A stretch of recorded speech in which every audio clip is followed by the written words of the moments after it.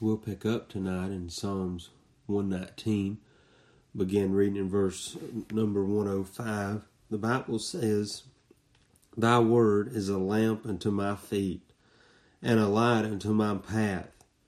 I have sworn, and I will perform it, that I will keep thy righteous judgments. I am afflicted very much. Quicken me, O Lord, according unto thy word. Except I beseech thee the freewill offerings of my mouth, O Lord, and teach me thy judgments. My soul is continually in my hand, yet do I not forget thy law.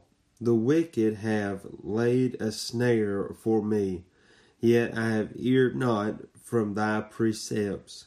Thy testimonies have I taken as an heritage forever, for they are the rejoicing of my heart. In verse 112, the psalmist says, I have inclined my heart to perform thy statutes always, even until the end. We pick up in verse number 105, and just like at the section before this, the value of the Word of God is the theme once again in this section of Psalms 119. We looked last week at verse number 97, and the psalmist said, Oh, how love I thy law! It is my meditation all the day. We find here in verse number 105, the psalmist says, Thy word is a lamp unto my feet and a light unto my path. It is no doubt a real familiar verse in Scripture that most can quote today. But here we find a verse that we should have etched upon our heart, a verse that we should meditate on day and night, as the psalmist said in Psalms chapter number 1. We find here that the psalmist starts this section of 119 here in verse number 105, and he says, Thy word. We have said already that the Word of God is precious, the Word of God is priceless, the Word of God is perfect. But here we do find the Word of God as a path for the psalmist. It is no doubt a precious path that the psalmist desires. It is no doubt a priceless path that the psalmist desires, and a perfect path that he wants to walk on to magnify and to glorify the Lord. We find here that in verse 105 it says that thy word is a lamp. We notice here the word of God is a bright light that shines into a dark world. Well, the Bible tells us in John chapter number 3 and verse number 19, Jesus himself said this, and this is the condemnation, that light is come into the world, and men love darkness rather than light, because their deeds are evil. The Bible tells us in chapter 1 of John, verse number 1, in the beginning was the Word, and the Word was with God, and the Word was God. Well, today, not only are we living in a society that has neglected God, but we are living in a society that has neglected God's Word. You will not neglect God and keep His Word. It does not work that way. You either accept God or accept His Word, or you have neglected God and neglected His Word. But here we do find the Word of God as the psalmist desires it to be his lamp, to be his light, and to be his path. And not only that, but to protect his feet. The psalmist wants the Word of God to direct every area of his life, every path that the psalmist may walk down. He wants to make sure that it is the Word of God that's leading him there, directing him, for he knows it is the Word of God that would protect him and guide and guard him in his everyday walk. So let's pick up in verse 105. Here we find the psalmist says, "Thy word is a lamp unto my feet and a light unto my path." We find, no doubt, that you and I are living in a dark world, a dangerous world, a difficult day are we living in. But I'm thankful that we have a lamp that is the Word of God, that is guiding our path. Here we find the Word is a lamp unto my feet. The Word of God, it was that provided. The Word of God was that provided light for the feet of the psalmist. For in darkness men stumble and fall. For sin is darkness, and darkness is surrounding every one of us this morning. Sin is running rapid in the day that you and I are living in. Well, what do? Well, we take hold and take heed to God's Word. Why? Because it is a lamp unto our feet. Here we find the Word of God will guard, and the Word of God will guide our feet. The world will not guard our feet, but it'll only lead our feet into dangerous grounds, difficult grounds, dark grounds. But the Word of God, in a Christian's life that surrenders their life to the Word of God, and like the psalmist said, meditates on the Word of God, well, that Word of God will be a lamp unto their feet, a lamp unto our feet, that will guide our feet, and guard our feet. The Word of God made it clear on what direction that the psalmist should go.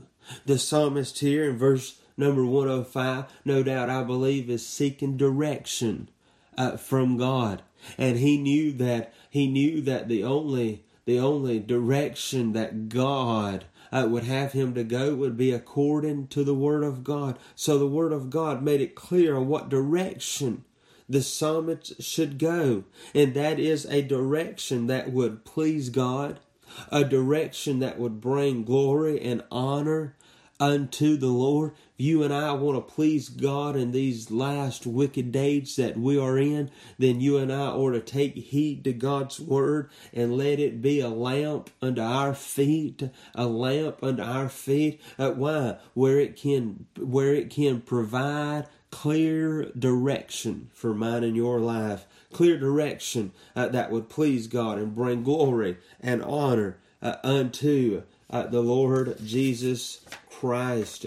We find here not only in Psalms 105 or Psalms 119 verse 105 rather, we find the Word of God. Thy Word is a lamp unto my feet and a light unto my path.